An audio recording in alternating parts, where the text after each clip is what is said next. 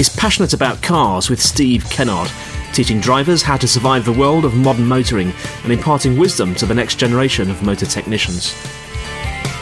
Hello everyone, we're back with Passionate About Cars and with Steve.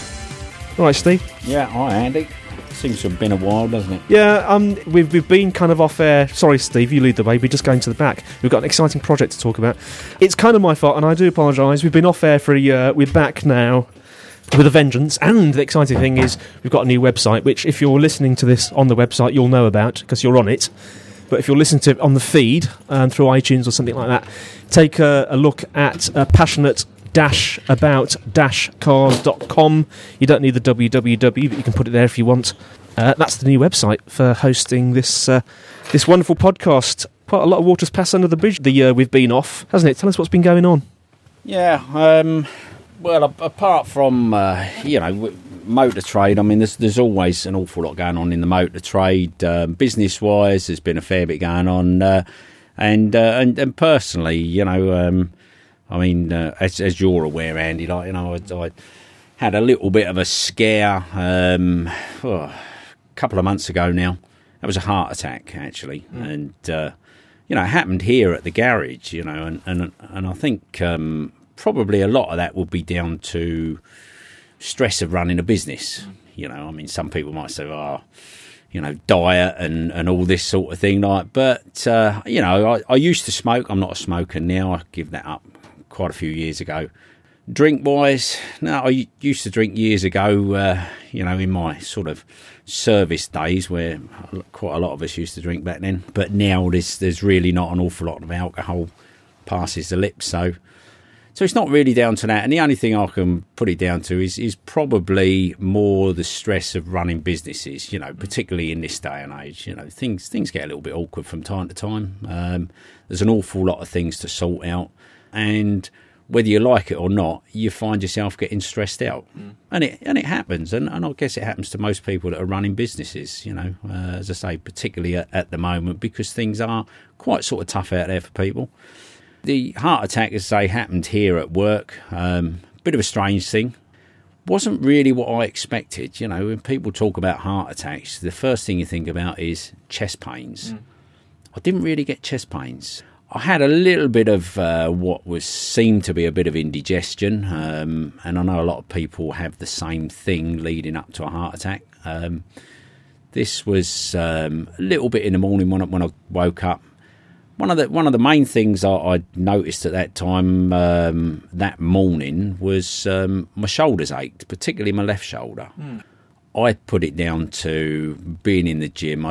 Previous day I'd had a bit of a workout in the gym and thought maybe I'd overdone it a little bit. So I put it down to a little bit of sort of maybe muscle strain or something like that. But obviously it wasn't. And I came into work just feeling a little bit out of sorts. Couldn't really put your finger on it. Just felt a bit under the weather. By about sort of 10:15 that morning, I started to feel really nauseous. And had to go to the loo in the garage, and thought I was going to be bad, but I wasn't. I then just started sweating profusely. It was like someone threw a bucket of water over me. I was just totally soaked in sweat. Had to sit down and felt really short of breath then. Started struggling to breathe, and I guess I sort of suspected it was something to do with the heart at that time, but I didn't have the chest pain. So again, I was like thinking, like I guess a lot of people, heart attack, chest pains. I didn't have chest pains. But one of the guys sort of spotted me, obviously looking a little bit off colour, sat in one of the chairs, called the ambulance and was taken up to the hospital, which fortunately is only sort of 5 minutes from the garage here. Yeah. And they run a few tests and it turned out, yes, I'd had a heart attack. So I was kept in there for a few days, had a stent put in. They have one of these angiograms where they go in, have a look, put the dye in, found the main artery on the right side of the heart was actually blocked, which, they then stick the balloons in and start, inflating it to clear it out, and then put the stents in, like a little bit of scaffolding inside your vein, and it was a bit of a scare. I was only in the hospital for. I went in on the Tuesday. They let me home on the Friday night, and it's then a case of you can't drive for a month. This is law. If you've had a heart attack over here, DVLA won't allow you to drive for a month. But I got bored to tears sitting at home within the first sort of week, and got my wife to bring me down to the garage here, just an hour here and an hour there, and pretty soon, you get back into it, back on the treadmill, and within probably too soon, some people might say, but I was virtually back to normal working within about sort of 3 weeks, which perhaps I should have given it a little bit longer, but I felt fine. I feel fine now. Occasionally get a little bit tired, but generally, I feel absolutely fine, and there's no reason why that we shouldn't be fine. Continue to be fine. I've got an outpatient's appointment in the next week or so. Just go and have some checks done, do the treadmill, see what the heart's doing. But other than that, no. I think sitting around, with any sort of ailments, if you sit around, you start to wallow a little bit in self-pity. It gives you time to think. So getting back to work is I think, the best thing.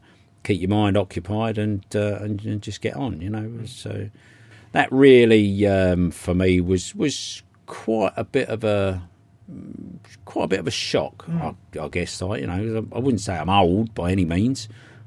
Middle-aged, but, not old. But, it's happened, and now we sort of move on, and fortunately it happened where it did, and still drawing breath, as they say. Well, I have to say, the last time when I think it was about 3 weeks ago when I saw you. I hadn't seen it for ages, and I almost accidentally bumped into you. Yeah.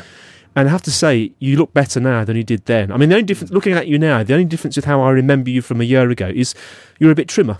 That's about the only difference. But it sounds like the prognosis is okay as long as you take it sensibly. Yeah, I think, you have to be a little bit sensible and be a bit aware. And people say, that suffer these sort of, heart attacks. I guess, fortunately, mine was not a serious heart attack, but it's still a heart attack nonetheless. And some people say it changes their outlook, changes their perspective on life. And all of a sudden, things that used to matter before don't seem to matter so much, Yes, it's sort of changed my perspectives on one or two things, but I guess generally I'm still, when I look at it, what I'm doing now, I'm virtually back on the treadmill type of thing and back into work full time and doing what I was doing before.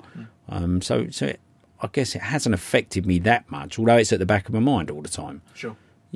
And of course now, we're on a cocktail of tablets for the rest of our lives, so. But small price to pay. We're still here drawing breath, as I say, and working absolutely fine, and I feel fine. Simple as that. Now, talking about changes of perspective and the way that you think, we are sitting in Steve's new RV. Tell us a little bit about this RV. This was a little project I sort of fancied. Myself and my wife, we've had various holidays around the world, seen lots of places. Every time we've gone to do a holiday in the UK, it's rained. We went to the Lake District one year, we got there, and it rained continually for 3 days. We give up, we come home, it's just no fun. We went to the West Country another year, and it rained, and it continually rained, so we give up and we come home, and we said then, we're not going to holiday again in this country. We like to get the sun on us like most people do, and so we tend to go abroad for holidaying.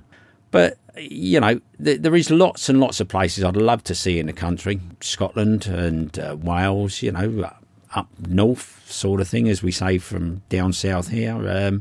So there's an awful lot to see. There's a lot of history, lots of things to see. So we looked at the idea of getting a caravan, a camper van, a motorhome. And like everything, I do like, the American vehicles to a certain degree, and we started looking at RVs. These are the American recreational vehicles, RV. We started driving around, looking at one or two around the country. There doesn't seem to be an awful lot down here, down south. Most of them appeared to be Midlands way. So we were making trips to the Midlands, going to look at these buses, and quite a few of them were in fairly poor, well-used conditions. And then we spotted this one, which was up in Telford. We went up there. This particular one here is a Gulfstream. It's a Sunstream 2000 model. It was actually made in 1995. But the interior, like a lot of the American ones around that sort of time, looked very 70s-ish. So, you know, you have to look a little bit beyond that, provided it's mechanically pretty sound and provided it's structurally sound. One of the things they do suffer with is water ingress. This one here is 32 foot long. It's about 8 foot wide.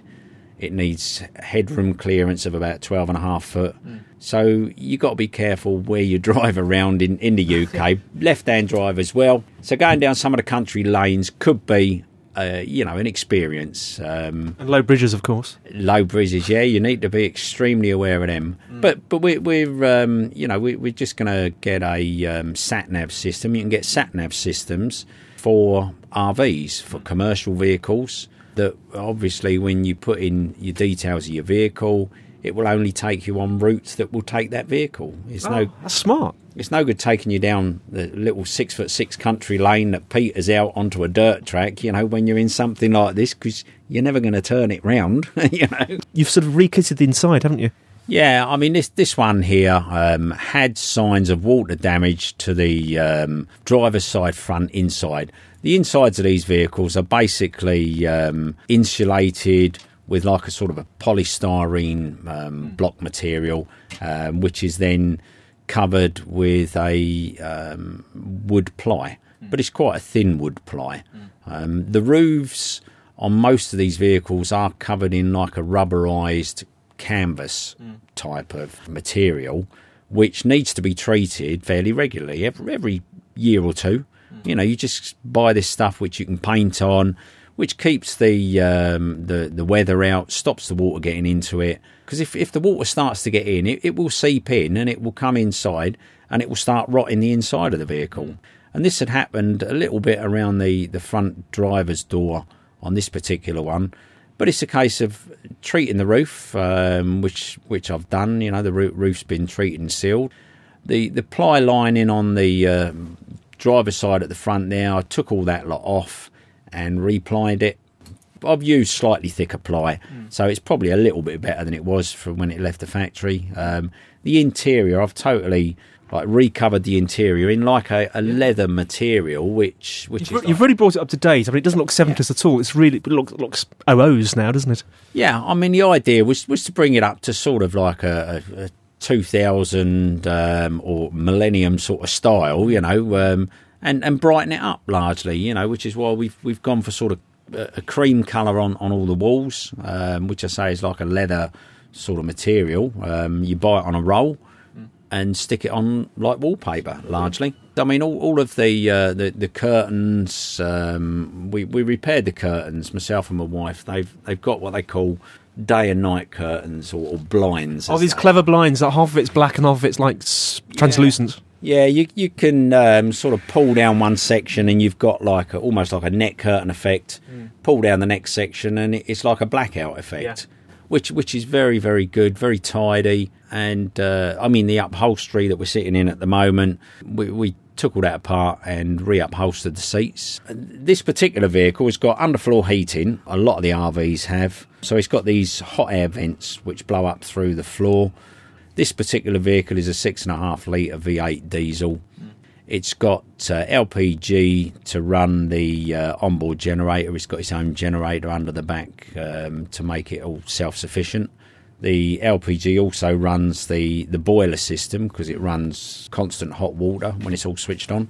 And it runs 12 volts, the normal 240 volts. It's got what they call like a three-way full-size fridge, which is LPG, as well as 240, as well as 12 volt. And they're called full-timers. This particular one, you know, like a lot of these of this size, you can actually live in. And people do live in them. Yeah. They're like a one-bedroomed flat on wheels. So when is the inaugural voyage, do you know? Well, actually, we were going to go away the week I had the heart attack. I was just sort of finishing off a few things to get it ready to go and do a little bit of travel down to the West Country. You know, the idea with getting it was that you wouldn't be confined to making a booking in certain parts of the country when once you make a hotel booking and that, you're then stuck to dates.